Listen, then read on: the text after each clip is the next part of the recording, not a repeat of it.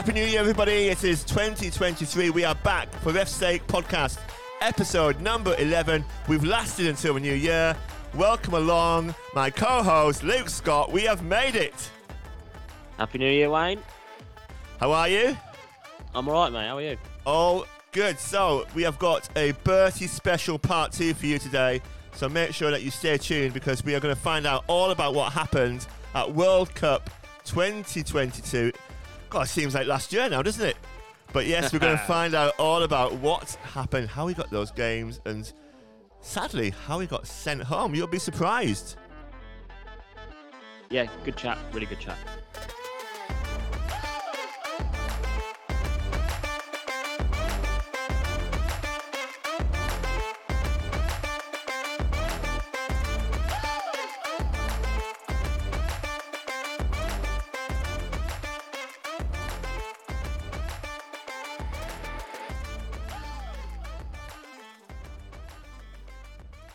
So here we are, Luke. It's New Year's Day when we're recording this bit, and we recorded with Stuart. I think was it on Christmas Eve we did part 2? Yeah, part 2 is Christmas Eve. Yeah. I mean, that shows a commitment, doesn't it, or stupidity of us both, or just lack of social life, really. So yeah, after the first episode, we realised. Well, actually, we'll give some credit here to the social media director because she said you didn't really speak much about the World Cup experience, and we were like, oh yeah, but Stuart spoke for 50 minutes, so we didn't really have time. But so we had to do a part 2, and we had to kind of get him away from his own social life and family life and things to get that part 2 recorded, because I think after Christmas Day he went off to New York City. Actually, he did the Boxing Day game, didn't he, at Arsenal? And yes. Then he flew off to the Big Apple. Following that. Yeah, and he's looking at his Instagram, still there now, and it looks like he's having a lovely time. And obviously, when this gets released, he'll be back, and hopefully sharing it on his Instagram to his millions of followers that he's got now.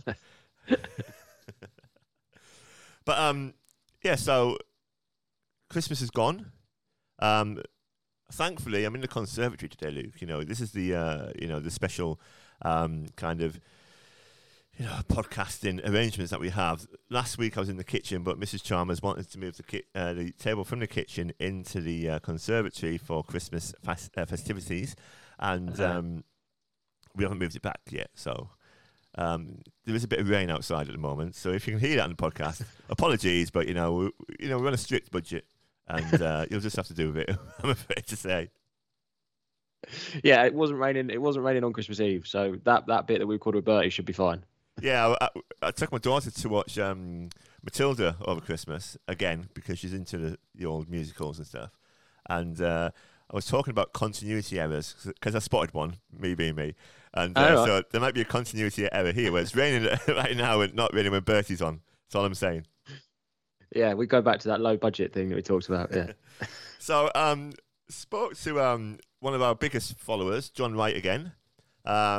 And he often texts me with a question about refereeing and stuff. He was a bit like you actually today. He sent us a little Twitter thing, didn't he, about I'd see, going back to what I said on the previous episode, where I don't know the names of these referees from overseas. The one who the Spanish one who likes to throw a lot of cards around. La Hoz. That's the one. Yeah.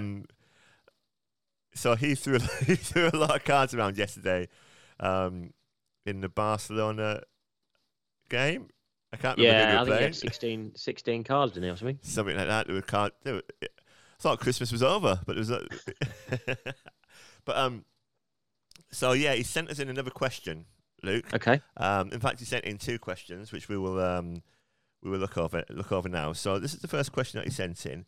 He said that when there is a VAR decision, should, like rugby and cricket as well, where they talk through the process, should the fans or the people watching it on TV as well, should they be party to that conversation, do you think? Yeah, I think so. There's a couple of good examples that have been going around social media. I think it was the last game that Jared Gillett refereed in Australia. There's a clip of Australian TV coverage of that game. I can't remember the decision now, but there was it was either a penalty or a red card or something, and the VAR did get involved, and the whole conversation between Jared and the VAR was broadcast, and I think it just added a lot more credibility to the decision, and people understood a little bit more about why there was being an intervention by the VAR. So, I think it would add value. I think the general public would appreciate it more, and I think actually it would probably make our lives at grassroots referees a little bit easier, because people are starting to understand the decision-making thought process that referees have to go through when judging things like red card tackles, penalty kicks, and things like that. Good answer. And I think what we'll try and do is we'll find that clip and we'll put it on our social media channels, and we'll put an Instagram poll out. We're going big, aren't we? We're going big on your social media this year. So yeah, we'll have a look at that and see what people think. And then the second question that he asked was, it was about again kind of TV and things like that. So we're not talking about grassroots level football here, but I'm sure we'll be able to link it to that in a minute. But he said about, should referees come out after a game and explain any kind of contentious decisions, kind of educate the public, I guess, about why they've given a specific decision. I'm not talking about every decision, because, I would say 90-95% of decisions are fairly obvious, but what do you think on that? I mean, I know from, personal experience and your own experiences, at Southern League level, UCL level, things like that, you do tend to talk to people anyway, and if they come up to you in a bar or in a boardroom and said, "Oh, what was that for? Why did you give that decision?" You'd probably explain it. Do you think that should be out more in the public domain in the professional game or not? I think if the interview is done in the right way, it could be beneficial.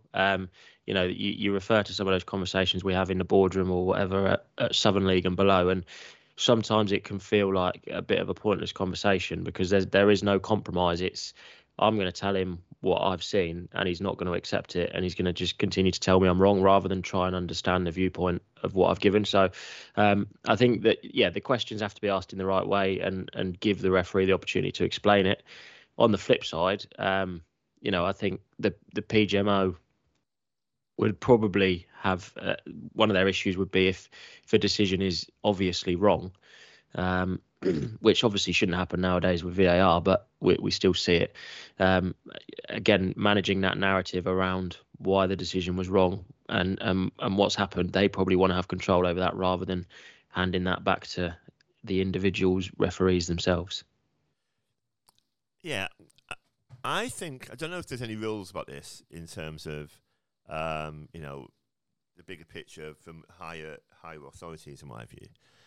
But Howard Webb's already been out, hasn't he, in the press, saying how he wants things like VAR to be speeded up and all that type of thing. And do you think it's something that he might consider? I mean, I've met Howard Webb a couple of times.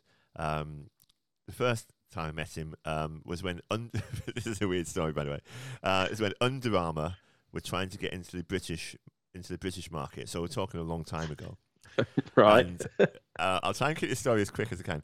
And I was at Hitchin Town with Jeff Russell as the ref, and I forget who the other guy was. And Jeff got a phone call from... No, in fact, I got a phone call from Pete Walton. Right? Okay, yeah. And Pete Walton rang me up and said, "Oh, can you go to I think it's Bisham Abbey, where England used to train? That's down in your neck of the woods, isn't it? Yeah. Because there's this like press and ex-footballers game going on, and Howard Webb I was a level 4 at the time, and Howard Webb was reffing it, and I was like, yeah, I think I was a student at the time, so I was like, yeah, I'm not doing anything. I got paid. I got a ton of Under Armour kit as well. So went down there, and I can't remember who was. I think it might have been Rob Styles. Do you remember him? Oh yeah. I think it was him. He was meant to ref it, but the day or two before, he'd had a bit of stick on TV, so he got took off the game, and Howard Webb got put on it. And there was people playing like Stan Collymore was there, Jamie Lawrence, you won't remember him because you're too young, but it's the one he played for Bradford, and he used to have different colour hair for every game and all that kind of thing. Oh, Henry Winter, who's a big yeah, I've heard of him. He's worked for Times, doesn't he? Yeah, he was playing. All these kind of people, and it was like the longest day ever. The football lasted about 20 minutes, and all the time, the rest of the time, it was just like people talking to each other. So yeah, I met Howard Webb, and he was kind of like, I'd never, I've seen him on TV and everything, and I was like, wow, this is like a big name referee. Obviously, I've been with Jeff Russell the night before, so bless him. So yeah, that was a nice experience. But he was already obviously he was a good talker. Yeah, he could talk, and you see him now, he comes across. And I think the better referees are good talkers. So I wouldn't be surprised if he was kind of in that mindset of let's try and change a few things if he's allowed to, obviously. Yeah, I wouldn't be surprised if he tries to, but I think there's still work to be done, particularly around, like I say, about the way the media handle it. If you take Pete Walton as an example, he makes a living from going on BT.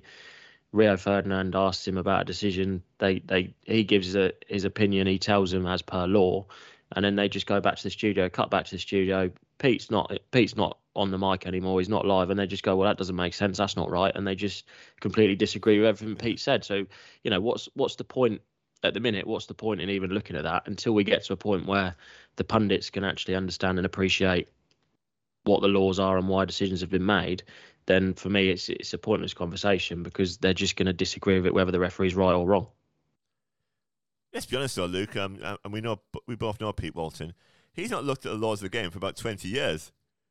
Well, no, I did. Yeah, I've got a story about Pete when he came into the office. He took a bit of a hammering on BT because this was a few years back now. He took a bit of a hammering on BT. I think it was to do with handball. It was a decision around handball, and he was quoting law from about 15 years ago. And then anyway, the next day he pops into the office. He was like, "Have you got a copy of the laws of the game? I just need to brush up on my way to my next game on the train." Wouldn't have that problem now, Luke, would you? Not with the old the App Store or Google Play and other app availability platforms are available. I think. Not that I mean, obviously you call me a technological granddad, so yeah, you are. Yeah. I mean, I'm not going just quickly to digress. Some of my kids, that tells me how many kids I've got, like trying to teach me about all these different things that they can do on social media these days. I was like, just don't tell. Talk about TikTok. It's like if you get so many followers on TikTok or something, then you can become some kind of platform for making money and all this business. It's like that just sounds like a lot of hard work for watching videos. Are we not going on TikTok then? No. I don't think we're going to get the amount of views that we need to make any money from it, to be honest, if I'm being honest with you, mate. But okay. Quickly, before we move on to the Bertie chat. So, obviously, weather in December was dreadful, but then we had a bit of warmth, and then football came back for Boxing Day. I was at home doing very little apart from eating. I was going to say I ate too much food, but then I thought, nah, it's not possible to eat too much food. So how was your Boxing Day? Did you enjoy it?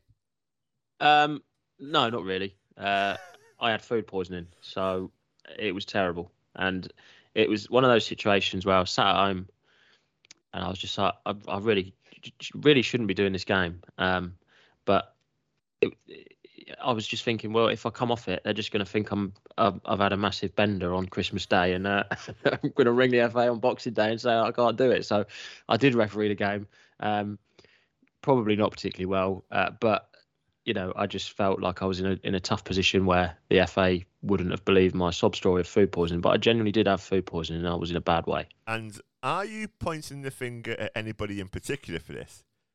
Look, the person that may or may not be responsible may or may not listen to this podcast. So look, we don't know what caused it.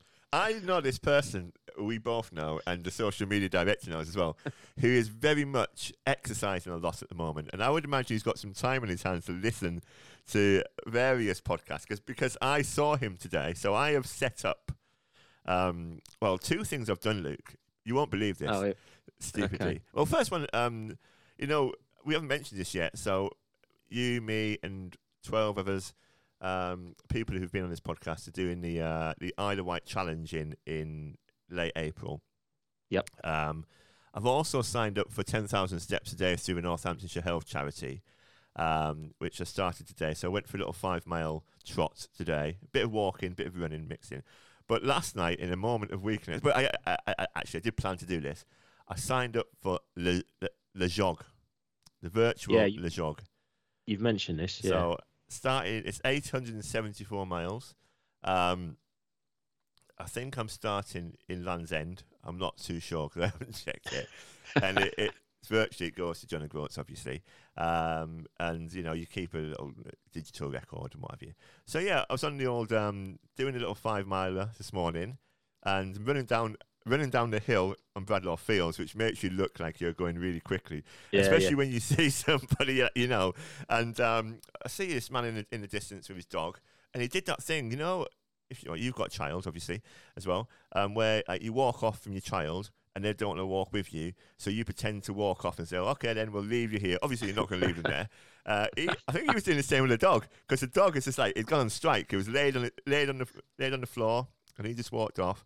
And then eventually the dog followed him, and I ran past him. And because William Collier is also doing the 10,000 steps a day challenge for Team Daisy as well. And I went, getting the steps in our way, and I just ran past him, stroked the dog, and carried on. So I thought that was nice. that was nice, but now you have named who we think was responsible for the food poisoning. So thanks for that. Well, you told me that name anyway. So if he's got into 17 minutes of this podcast, he's doing well. I'm sure people just fast. Can you fast forward a pod? That's showing my age, isn't it? Fast forward a podcast. And you can listen to it on like 2 times speed as well. So we're just talking really quickly. Jamie Stevenson does that. Yeah. Which he's so what we've had a few messages recently actually of people who said, "Oh, can I come on the podcast and do either the quiz," which we're not doing this week, by the way, and if you're waiting for that, or the it's all about you, Ref, which we're also not doing this week, by the way, because as we said, the Bertie interviews 50 minutes of gold. So yeah, we're going to have a few people. We've got a few more guests lined up. We're going to, after this is finished, we're doing another recording, aren't we? And yes, it's going quite well. We're almost up to 100 Instagram followers. We're getting retweets and all that kind of jazz as well. So just we've made it to episode 11, even though I wasn't sure which episode it was at the beginning, so we had to start re-recording. So thanks for staying tuned to our podcast, I suppose. I don't even know where that conversation started, but thanks, everybody. Right, should we get on with the next bit? Do you reckon? Let's do it. Right, so next up we've got Stuart Burt, and he's going to be talking about the World Cup experience. Stay tuned, you might even learn something.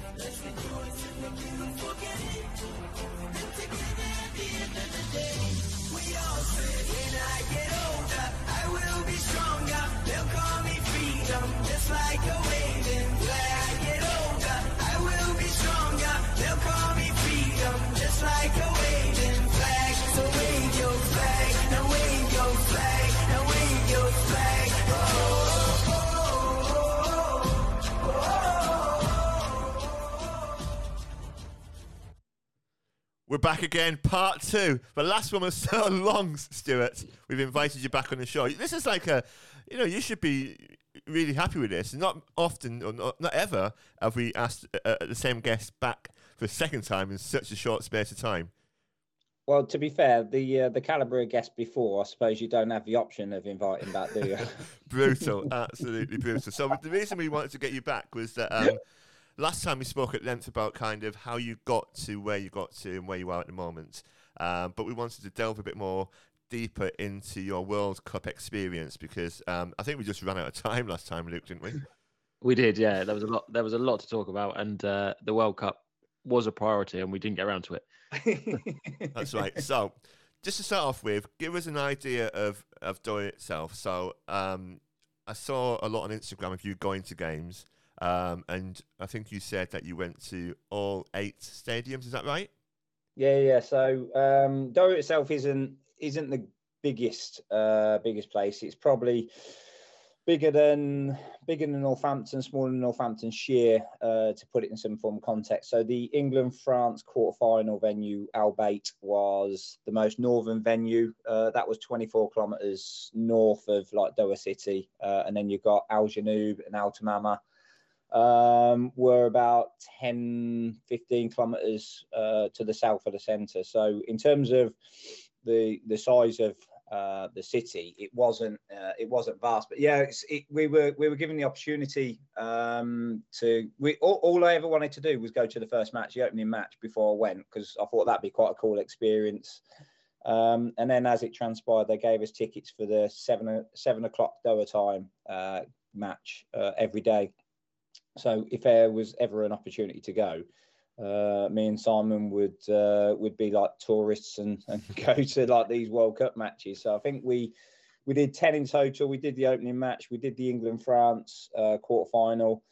The only times where they prevented you were going was obviously on a match day. Obviously you couldn't go on a match day for obvious reasons.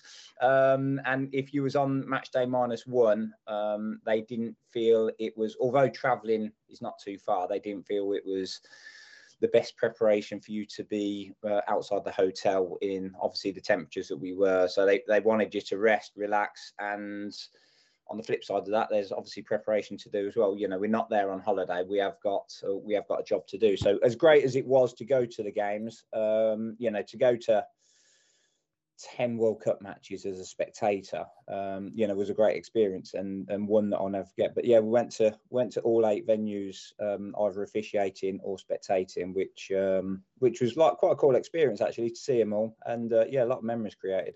Just a quick one, Stu, because I'd just like to pick up on one of your comments there and following your inflated numbers on Instagram these days. Anybody who's followed you on Instagram will see that at most days you were sat by the pool with a book in your hand, obviously listening to For Ref's Sake as well. And for you to say it wasn't a holiday, I'd just like to challenge that comment. It's very important when you're working very hard, and those that will follow me on Strava as well, Wayne, will note that I train for every single day that I was there, bar 2. So, and multiple days I did 2 sessions a day, and on some occasions I did 3. So I throw your comment back at you and say yes, I did work, and that was part of the recovery process. Mate, you might as well just share every social media and account that you've got, mate, if that's what you want to do. Fine. Luke, I think you've got a question next, because I'm having a little strop in the corner. Yeah, I mean, I could cover whilst you strop, mate. That's fine. So you mentioned a little bit about preparation there, Stu, in terms of the games and stuff. Talk us through that whole appointment process, how you find out about the game, and then what happens from that point. So the appointments were done on a daily basis. So obviously, as you know, I think the first match was on the 20th, and then for the 12 days of group stage days, and then you went straight into the round of 16 without any tournament rest days. So you had a constant, every day there was appointments, and you are expected to obviously be there because you didn't know whether you were going to get it. So everyone would go into the big conference room. You get the appointments were announced by either Pierluigi or Massimo Bissaka, who's like the head of refereeing, and then Pierluigi is like the director of refereeing. And then once the appointments were announced, you'd go around and congratulate. And I said on the last episode about it being a team, and you probably saw some bits about like Team One, and that was the big thing that they wanted to make. It was one, like, yeah, we were the one team, and everyone was like so supportive of each other. So you go around and congratulate everyone, but there's a lot of handshakes. You got like 10 appointments per match. And you know, when you're being announced 4 matches at a time, that's a lot of handshakes to make in a room. And sometimes you ain't got a clue. You just shake people's hands and say, congratulations, not knowing if they've got a game. But there's every possibility they would have. But yeah, so from that would always be like an evening thing. It's a bit like it's a bit like the County Cup finals when Tony Major tries to announce some of the names, isn't it? Yeah, and everyone's shaking hands, but a little bit more of an important process, I dare say. Well, hopefully, when the County Cup appointments are made in March or whatever it is, I'll find out if that opportunity presents itself. Oh, you Yeah, I never mean, know. you could put your name in the hat, mate. But yeah, whether you make the cut or not, I don't know. Social media director's down Abington Park at the moment, so she won't even hear this until she gets back. She's a key part of the process, I've heard. Well, it depends on how well these tickets go. But anyway, we digress. So yeah. Anyway, obviously, once the appointment comes through, you'd kind of contact like friends and family. So I'd speak to like Kaz and the girls, let them know, and then obviously pops and sister and that, and then then it kind of just begins. So you'd have training like match day -1, where it's you go out into the field with players and they'd give you different scenarios. It would be a very gentle physical session, but it's more getting your mindset ready for what you can expect. So penalty area decisions, offside decisions, and it's a very small 20-30 minute session, just to kind of get you in the mood for it. Go back, and then you'd have like 2 data analysts who would they'd collate all the information from the 2 teams that you're doing. So the first match, Japan Costa Rica, we'd go into the analyst room and they'd have all this information and data from what Japan and Costa Rica did in there, because this was the second round of matches. So what they did in the first match, how they set up the starting lineups, what the attackers do in like free kicks, what defenders do at corners. Are they zonal? Are they man to man? The players with the most likely like to commit reckless challenges, what they do if they're out of position. It's ridiculous how much information they can gain from like just one match, but they're going back through all the qualifications. So there's a lot of information for us to absorb. So we're taking a lot of notes, but then you're given USB sticks for the last matches as well. And there's an expectation for you to watch the matches of the last game. Obviously, we were going to matches anyway. We were told to watch matches. So you've got a little bit of background knowledge already, but you've got these USB sticks to watch the games, get as much information. So for us, it's about what do the attackers do in forward positions, what does the defensive line do, what the players do at corners, and it's just getting that preparation ready. So when it comes to match day, you know what's going to happen. And go like the Costa Rica Japan game, the winning goal for Costa Rica, the Japanese defense like push up at the last minute, and like that's just from the analyst stuff that you know that they push up at the last minute. So I was able to know what they did, and you kind of just a bit more prepared for it. So and then it's just recovery. Like before the game, you know, you're not doing a great deal. You're sitting in your room, you're chilling, you're like watching a bit of Netflix, but you're not allowed poolside. They say that it's too hot for you to sit outside, and that's not going to be beneficial for you. You're meant to be like keeping hydrating. So like sitting out in 30 degrees, obviously being the complexion that I am, Wayne, as you've I was going to say, you beat me to it. I'm just looking at you 2 on screen, just thinking, neither of you 2 should be allowed out today. Never mind the 30 degrees heat. So no, genuinely they said like do not go outside. So it was proper recovery and just being professional. I re-emphasise, we were not there on holiday. We were there to do a job. So I had to sacrifice that 24 hours of sunshine, like match day -1. And yeah, just do a bit of preparation on the teams and just recover and eat sensibly. Yeah. So from memory, I think there was a really tight, wasn't it, offside decision in one of the games. Yeah. And do you think you can? And obviously, and you know, we joke and everything, and you've got a high level of skill. Otherwise, you wouldn't have got to where you are. Do you attribute that to having some of that preparation and knowing that, you know, defences moved up quickly, or was it just a judgment thing? It's a little bit for those that don't know. Luke's probably a bit more aware that we get evaluated week in, week out in the Premier League. Every single decision is judged, like throw-ins, corners, goal kicks, offsides. I think that's raised our standards because they're judging every single offside from a multitude of camera angles.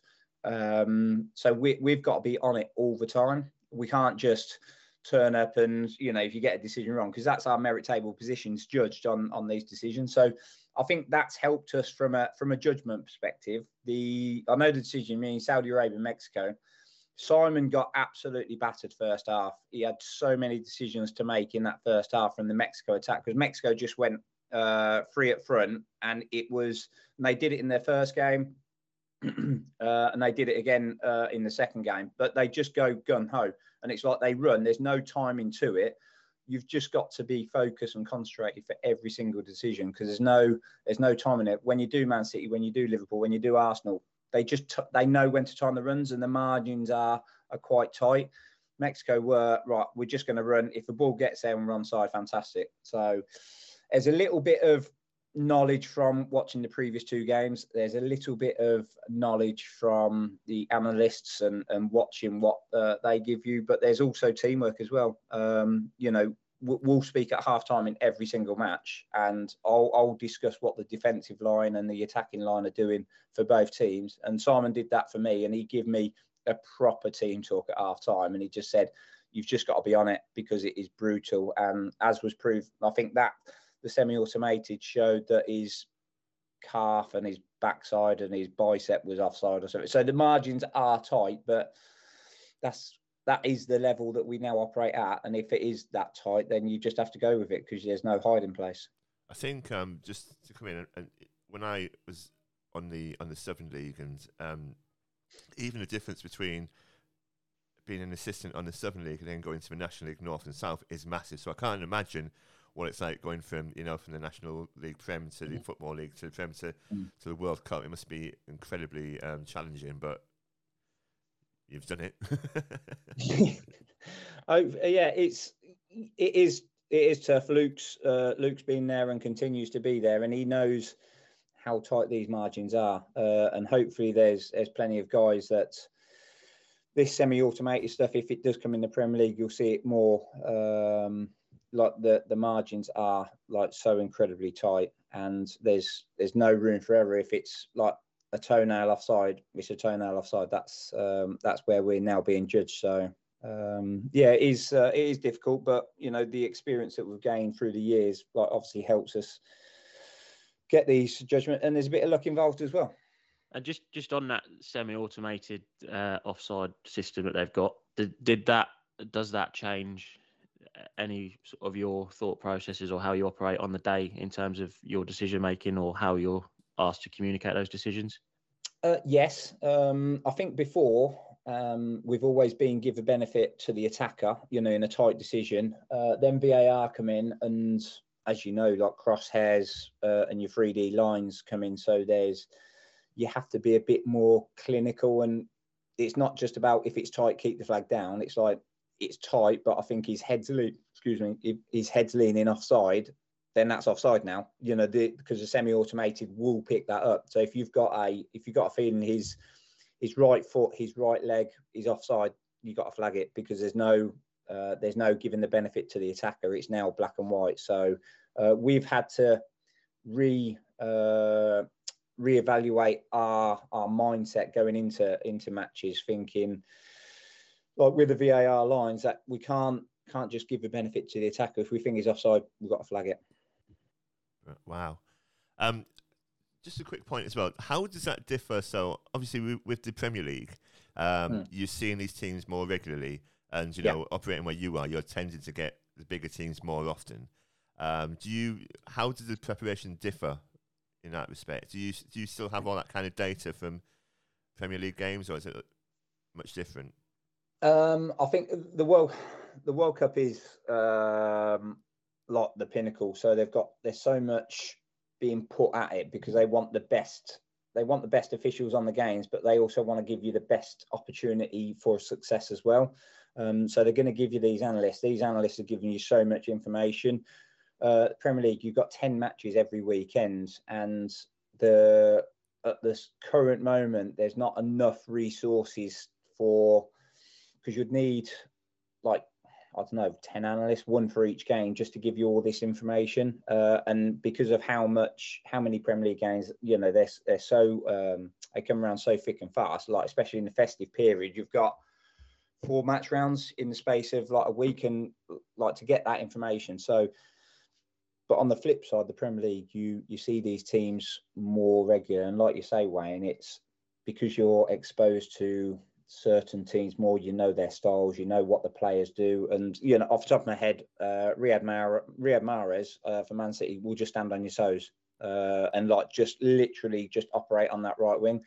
Haaland will kind of come and collect the ball like in midfield and then make that movement. You know when De Bruyne is when he's got that ball moving forward, you're just looking for the movements across the forward line. So there's little intricate points that you can pick up on a regular basis, but it's more difficult when you're going into a World Cup and I've never done Japan or Costa Rica before, and if I'm being honest, I probably have never watched a Japan or Costa Rica game before the World Cup either. So having that exposure to teams that you just don't know their style of play, that's where the analysts are so beneficial for us. But that's where they want you to watch the games during the tournament, just to give yourself that bigger chance of success when you come to officiating.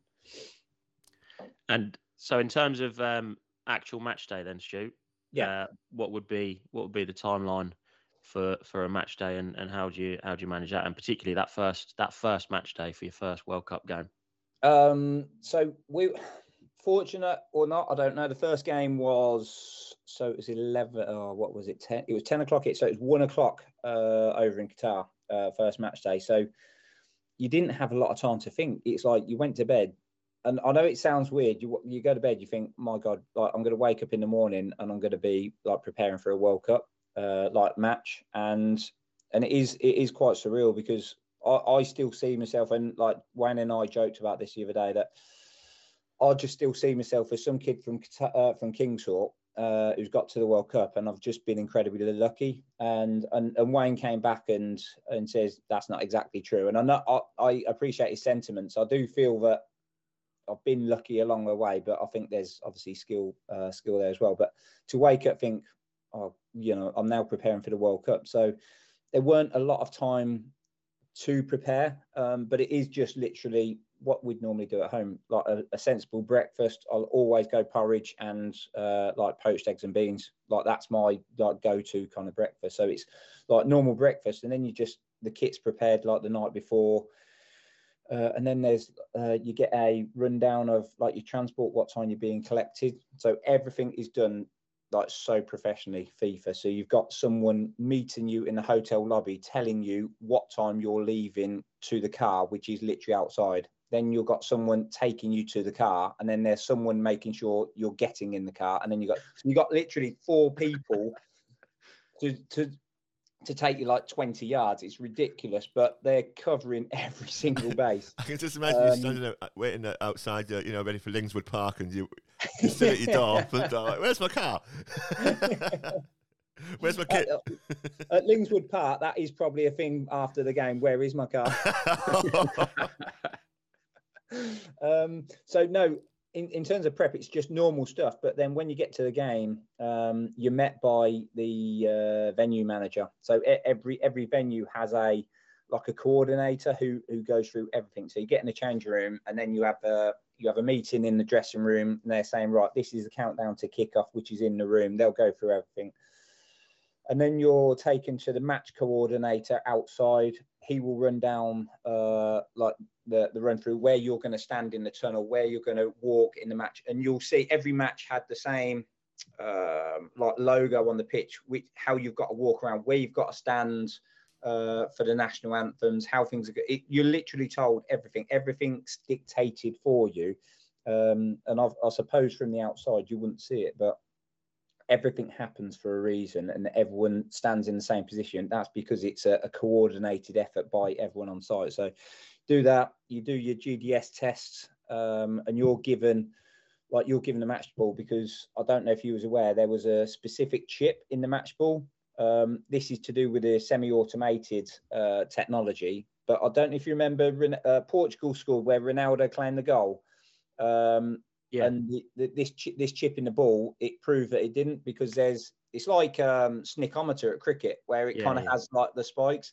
It was like so interesting to see it doesn't sound interesting, but you know, from a sad football geek, it was quite interesting. So yeah, you go for the GDS test, like goal line technology, come back in, and then it's just normal match day. You go in the room, you put your music on, and you just start preparing. Every match had a like a sports masseur like in the change room that was part of the FIFA team, and then like just normal countdown to kickoff, and then go out for your warm up, and then like the match comes around. But it was a surreal feeling standing in the tunnel preparing to walk out for a World Cup match, and then walking out that first time will be a moment I will like never ever forget, and that will never be taken away from me. So yeah, I felt very proud in that tunnel.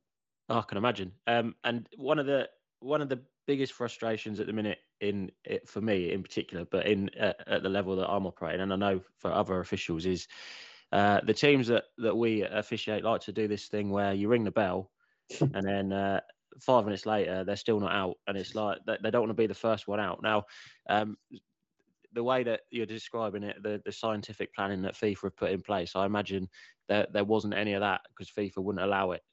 No. So on the countdown to kickoff, you leave the dressing rooms 12 minutes before kickoff, and then so there's like officials leave 12 minutes, and you literally have. I'll be sad one day. I'll kind of take a picture of the countdown to kickoff that I may have took from the dressing room after the game, and I'll bring it to the RA meeting, and it will like specifically show every single like 12 minutes, 11:30 to kick off, and it's like you leave the dressing room, players leave the dressing room, and you have literally got someone from FIFA going into that dressing room telling them they are leaving now, and they leave straight away because there's a significant fine coming their way if they don't leave the dressing room. And FIFA, they do have that power. Unfortunately, I don't think the Southern League like press officer going into the dressing room saying you're leaving now, else we're going to fine you £5. I don't think that. No, it's not quite the same, is it? No, so I think we're just going to have to keep dealing with that frustration, aren't we? Yeah. But it is, you know, there are there's so much time, and you'll probably see it that you're in the tunnel for like a minute or two before you walk out, because that's all factored in, because when you walk out, they know how long the national anthems are, they know how long everything takes. So it's not like a 3 o'clock kickoff where you need to make sure you're there for 3 o'clock, where like on a UCL, you might be leaving the change rooms at 3 o'clock. That's no, you know, it's no good for the TV. So the TV know it's kicking off at that time. So they know where the adverts are going to like be on until. So much organisation, so many individuals making sure all this happens, and it's like clockwork. It is so smooth, it's unreal. This reminds me of two things, Stu. Yeah, number one, a good friend of yours, Chris O'Donnell. First year on the Southern League for Dave Avon, and Chris wanted everybody at Barton Rovers for 12:30, and I said, right, there's absolutely no way we're getting to Barton Rovers for 12:30 for a 3 o'clock kickoff, Chris. And we didn't, obviously. And the second thing was I was an assistant. I think it was an FA Youth Cup game or something like that. No, it was maybe been a Women's FA Cup, and it was live. Get this, on something like Setanta Sports or something all like this, and the match got delayed kickoff because the Sri Lankan Premier League cricket hadn't finished, and we had to wait for that game to finish before we could kick ours off. So it's 25 minutes late. It's just not the same, is it? No, I think FIFA factored in the cricket, so it didn't clash with that. But it was quite good because we did get to watch a bit of cricket whilst we were over there, to be fair. So, but obviously nothing clashes with the World Cup, so I don't think FIFA have that problem. And if there was, I kind of think that FIFA might overrule them. I'd imagine so. So we talked about pre-match and kind of the games, and so after the game, the process of the debrief situation. You've talked about all the analysis that goes into the preparation of the game. What's the debrief situation like? So in the olden days, Pete Rassin would come over and say, "Yeah, well done. The report will be in the post. There's your 70." That was good for Pete. It's good for me.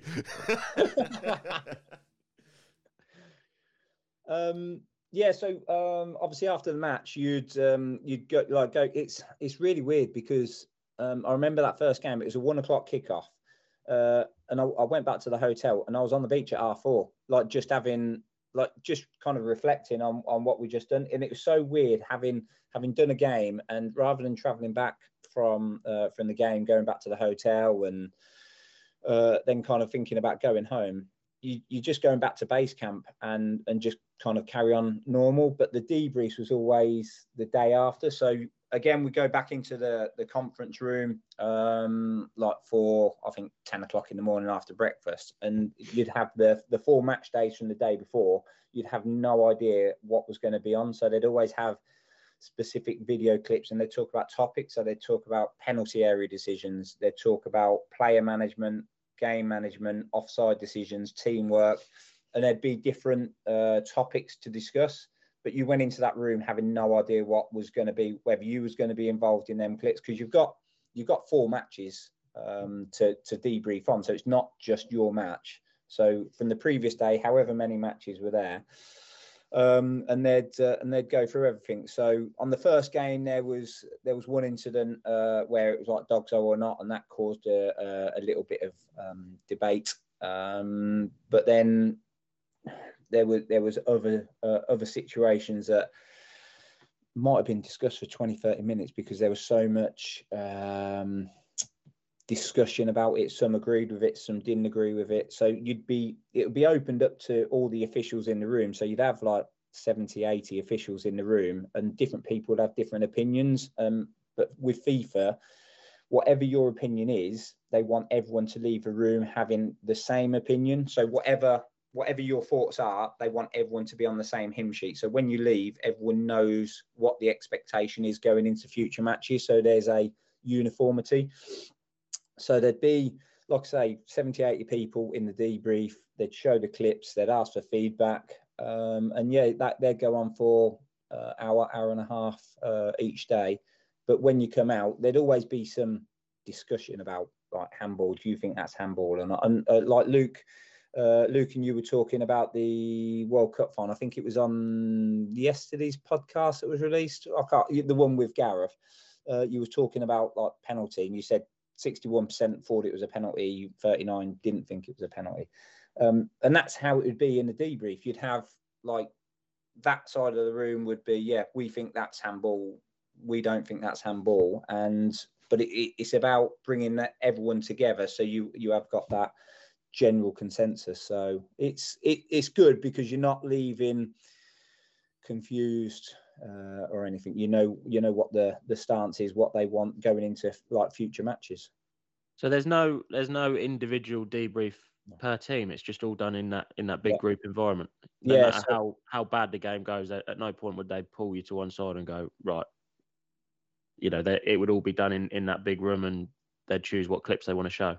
Yeah, well, fortunately, our games didn't go wrong. So whether that happened with other teams where they had another debrief, I generally don't know. I didn't hear of that, but there were obviously some matches that caused more media, high-profile nature. Now, whether that group of officials were taken to a separate debrief, I honestly don't know. Fortunately, our game seemed to go okay, so we never had need for it. But it is literally like match day +1, whatever match was in, you're kind of in that debrief. Even if you weren't involved, you're there because they want this uniformity going forward. Yeah. So if you're in base camp, they want you there. So even if we were on the second game, the Saudi Arabia Mexico one, our match was that night, but you still have to go in the debrief because if something happened the day before, they want you to take that forward. Well, okay. If the England-France referee wants a debrief, Luke, just needs to listen to episode 8. You gave him a full debrief on his performance, I believe. I'm not sure he needs to listen to me, to be fair.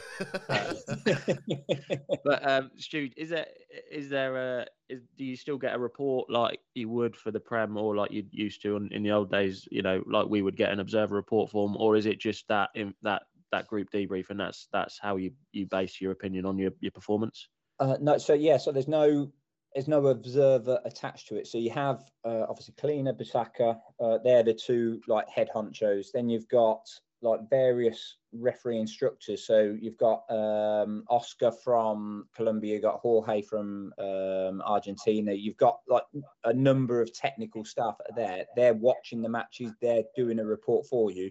You never physically see a report. So they might write a report and they might like put that into like a system or whatever, but we never physically see that. So yeah, it's just done like that big group debrief. So you're interesting. You're back now, Stu, and the weird thing about this podcast is that we have to record it at different times. So we're actually recording this on Christmas Eve, and it's going to go out on the 2nd of January. This episode, but how do you think the transition back to the Premier League is going to go? So you got a game Boxing Day, is that right? Yeah, Boxing Day. So yeah, Boxing Day, 8:00, Arsenal West Ham, and we were given the opportunity to have Christmas and New Year off, but that would have meant spending more time with Karen. So I asked her again Boxing Day. Where is she? I don't think she listens to this, but she's somewhere in the house at the moment. But she's not within earshot. She's stood behind you with a big. She's doing some baking, I think. She's got a rolling pin in her hand. She's making some mince pies. No, she's no good at baking, so I ain't got to worry about that. I'm going very confident that she's not going to listen to this podcast. Oh, she will when I tag her in it. No, so I think it's going to be. I don't know, because you've got to remember. Although I know Arsenal played like a pre-season tournament in Dubai, I think it was. I say pre-season, mid-season tournament in Dubai. So they've obviously had a bit of game time, but they would have had a number of individuals that were in the World Cup in the like latter stages. So not everyone's, even like the Argentina lads, they're probably still on a tour of on a bus tour somewhere celebrating. So there's going to be a lot of guys that probably won't come in until, I don't know, maybe like the FA Cup, just to give them a bit of extended leave.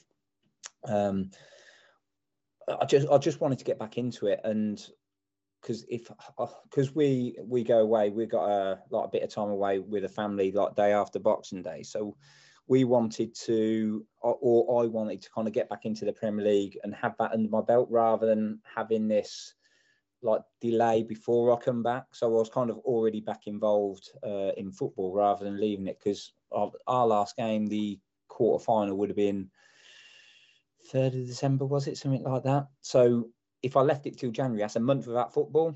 So I just felt it was prevalent to kind of start back as soon as I could, have that break, and then come back into it. And then like by early January, it would just be normal stuff. But it'll be interesting. I think there'll be a lot of rustiness from players. I think whether there'll be like officials feeling rusty, or I don't know. It's difficult. I've not been around them to speak to, but it'll be. I can't wait to get back. It's our bread and butter stuff. But I'm not. I really don't know, Wayne. If I'm being, I don't know how I'm going to be feeling, because it will be going into that knowing that what we've just come back from. But you need to forget about that. That's in the past. I can't live on what we achieved. It's now kind of looking to the future. And like I said in the last podcast, it's looking for the future. There's tournaments we want to be involved in 18 months' time, and that preparation starts now. And are you out with, is it Michael and Simon again on Boxing Day? Is Simon back fit now? Yeah. So Simon's ready to go. So obviously he's come back. He's been obviously training, as have I. It's not been enjoyable training, but it's a little bit different. It's a little bit different to what I've been used to. But yeah, it's the three of us back together on Boxing Day, and then as is normal case, I've got a game on the 4th of January, but Simon's not with us. He's on another game. FA Cup, we're completely split apart, but I also think that's quite healthy, that we're not doing every single game together, because I've just spent a month with them too, and it can become a bit too much, as you know, with family members. The more time you spend with them, the more you can get frustrated at times, and I think it's healthy for us as a trio, but as a group, to kind of work with different people, so you're not used to what people expect from you. So, I mean, Arsenal's quite local for you, isn't it? So you're going to travel down on Boxing Day? Yeah, so we're leaving Boxing Day lunchtime. So I've got a car meeting us at the airport hotel at Heathrow that's going to take us round, because we're flying out on the 27th from that area. So it's fell really nicely that the car's going to pick us up from there, take us to the hotel to meet like the rest of the officials. So we'll go down there at lunchtime, games at 8 o'clock, go back there, and then then out the next day. So it's worked out quite nicely for us, in fairness. Right, Stu, this podcast will be out after you come back, so no one's going to rob your house or anything, all right? I'll send Luke around to keep guard. Well, I do run past Stu's house quite often. It's one of my short training runs, so I can keep an eye on, mate. Don't worry. Good man. I'd like to just make sure the Christmas decoration's still looking nice, because they'll still be up. Yeah, can you stop coming outside his window and waving through the curtains, please?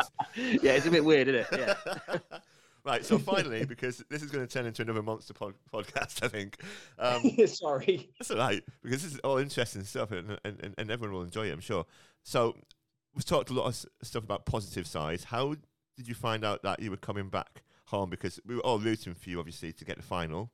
I think once Argentina was still in it, I think that might have been an issue, but that's another story. But what was the process of them telling you you were coming home, I guess? So we went into like normal, like we did debriefs, but so it was the Sunday. I can't even remember what date we are now, but it was I came home on the Monday morning, and it was Sunday. They had the announcement for the first semi-final for Argentina, whoever they played in the first semi-final. I genuinely can't remember. So went in, and then afterwards they said, right, just to let you know, there's going to be an email sent to those officials that we're going to release, because there's only 4 games left, and there were still 20 refereeing teams there. So it was blatantly obvious they had to release some officials. So yeah, we left a route, and they just said, right, keep an eye on your emails. It's going to be out within half an hour. And we went back upstairs, and I'd only just kind of finished training. So I jumped in the shower, and I was like, I could genuinely just come out the shower and there'll be an email, and that'll be the end of the journey. So came out the shower, there was an email, and that was the end of the journey. So email saying, can you please come down to like the conference room at 7 o'clock? Pierre, Luigi and Massimo want to have a meeting with you. We knew what was coming. And I'll be perfectly honest, it was like being punched in the gut. It was a horrible email to receive, because we dreamed it was a possibility. I think the Argentina thing is a factor. Obviously, there was 2 English referees there as well, so they weren't going to keep both. And the thing is, with the email, it's only sent to you, as in your refereeing team. So you don't know who else is getting that email. So you go into that room not knowing who's going to be there. So yeah, but receiving it was horrible. Even though you knew what was coming, we went downstairs, had the meeting. They just said, look, you've not done anything wrong, but you know, there's only 4 games left. There's only going to be 4 referees. There's going to be 4 referees that are going to act as 4th official, and there's going to be 4 referees that don't get anything at all. And there was different reasons for keeping different individuals. I thought the 3rd, 4th place playoff was sensible, because it was a nice appointment for maybe a lesser, I'm not going to say a weak nation, but a lesser nation that's not likely to get a big appointment. So I thought that was nice. The semi-finals were done sensibly, but then on the flip side, I didn't want to be a referee that was going to be there that weren't going to get a game. It was like the journey was over. You know, as much of a fantastic experience it was horrible receiving the news that you were coming home, because there was always that dream of, you know, what if we got to the final. But it was our first World Cup. We've done 3 matches, and if you'd have said to me before we left on November the 8th that you're going to go to the World Cup, you're going to do 3 matches, one's a quarter final, you're going to do Brazil, I'd have absolutely snapped your hand off. And as much as it was hard to receive, it was done. But yeah, we got the email, and then an hour later we got our flights, and it was we were leaving Qatar 12 hours later. So it was quite brutal. It was like, right, go to your room, pack, get some sleep. You're leaving the hotel in 7 hours. So so yeah, it's quite cutthroat. But on the flip side of that, what's the point in being there, because you're not going to do anything else? And So yeah, it was hard to take. Oh, like, hand on heart, it was genuinely hard to take. I rang Karen and she just said secretly, "I'm really pleased you're coming home." I never reciprocated that comment. P.S. You're putting the bins out tomorrow. Yeah. But it was really nice because got home Monday, and then I think I said last time, I did schoolroom with both girls, and I walked up with Mills, came back and did it with Megs as well. That it was so bloody cold. But it was great to be home, and it gave me an opportunity to help Santa in his present buying. Right. So, final question for you, Stu. Yeah. If you can give, I'm going to say 3 pieces of advice to the young and upcoming referees, not you, Luke, who listen to this podcast, what would they be? Work hard. I know that sounds like really, really silly, but I mean, when I say work hard, I mean physically, like work hard at your game. You need to train. You need to be up with play. You need to be credible when you're making decisions. So, working hard at training.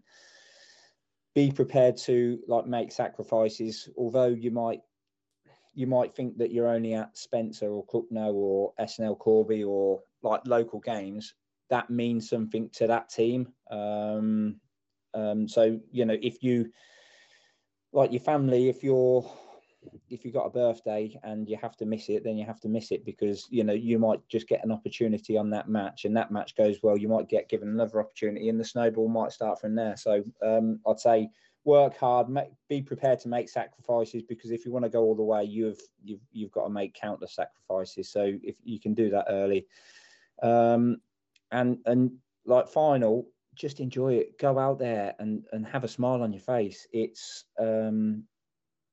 we've got such a short life, and we've had some sad news in the last 24 hours next door neighbour. It just goes to show anything can happen at any time, and we just got to live life while we can. And I think sometimes we get a little bit wrapped up in the moment, and it's like Christmas as well. We get a little bit wrapped up about what presents have I got, or I've not got time to see these. Just live life while you can. Do what you can whilst you can, and just do it with a smile and enjoy it because life's too short. Your career is going to be over before you know it. So just go out there and enjoy what you do. Wow, this has been amazing. By the way, that was quite deep actually, wasn't it? But it is, and I think Slim James Campbell said something very similar. On the podcast that we had. But it's such good advice. But anybody who listens to this podcast, what an insight we've had. We're really, really lucky for you, for you to come on here and share not only your experiences, but just talk about all the different processes. I mean, I don't know about you, Luke, because kind of it's just I was like, wow, like the email thing. I was thinking it's all this. It must be some massive kind of big thing. Was wait by your inbox. I'm just imagining some FIFA official typing in the email address. I hope I've got the right email address. Otherwise, some Stuart Burt somewhere else is getting. What? I'm going home from the Qatar tomorrow. Yeah, I mean, it's certainly been eye-opening for us, Stu, and I think the fact we've, like Wayne said at the start, the fact we had to split it into 2 episodes. It doesn't. I'll be honest, it doesn't feel like we've recorded 2 episodes. I think I could record another 5, and it wouldn't feel like it because it's just been so insightful hearing about the World Cup, but also the hard work and the journey that you've been on to get there. So no, really appreciate your time, mate. No worries. And I said this last time that I think you guys, I know you're doing it for a bit of a laugh and you're doing it for a bit of fun, but I genuinely just really enjoyed listening to it. And I went for a run yesterday afternoon and listened to the last episode. And it's there's so much that you're learning about friends in the county that you have no idea about. I'm also just getting the opportunity to listen to people that I don't really speak to and getting to know them. So I want to personally thank you guys for A, having me on, but B, just for doing what you do for this podcast. It's genuinely really good for the county, guys. Thanks, mate. I appreciate that. So wishing you all the best, not just to you, but to all our referees for 2023, and we will speak again soon, Stu, I'm sure. Yeah, Merry Christmas and a Happy New Year to all Northamptonshire referees and even those wider outside the county as well. Cheers, mate.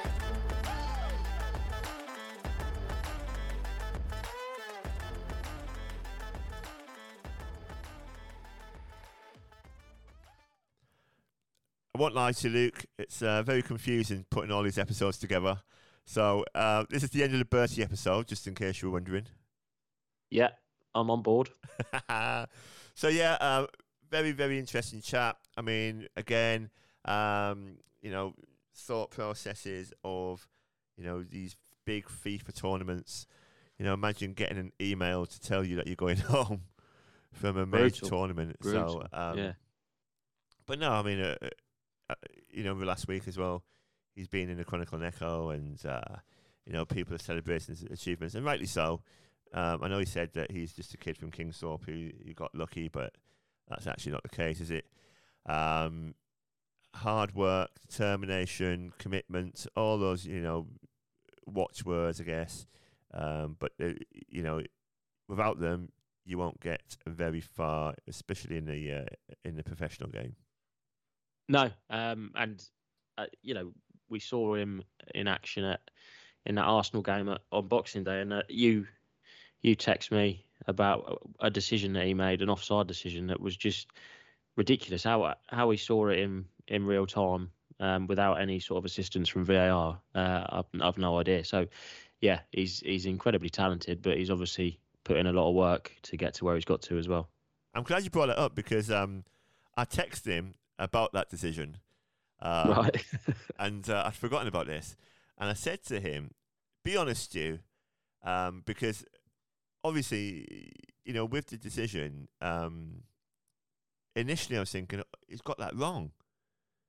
Yeah, and the TV were like, "Yeah, he's got that wrong," until they kind of looked at the deflection that made.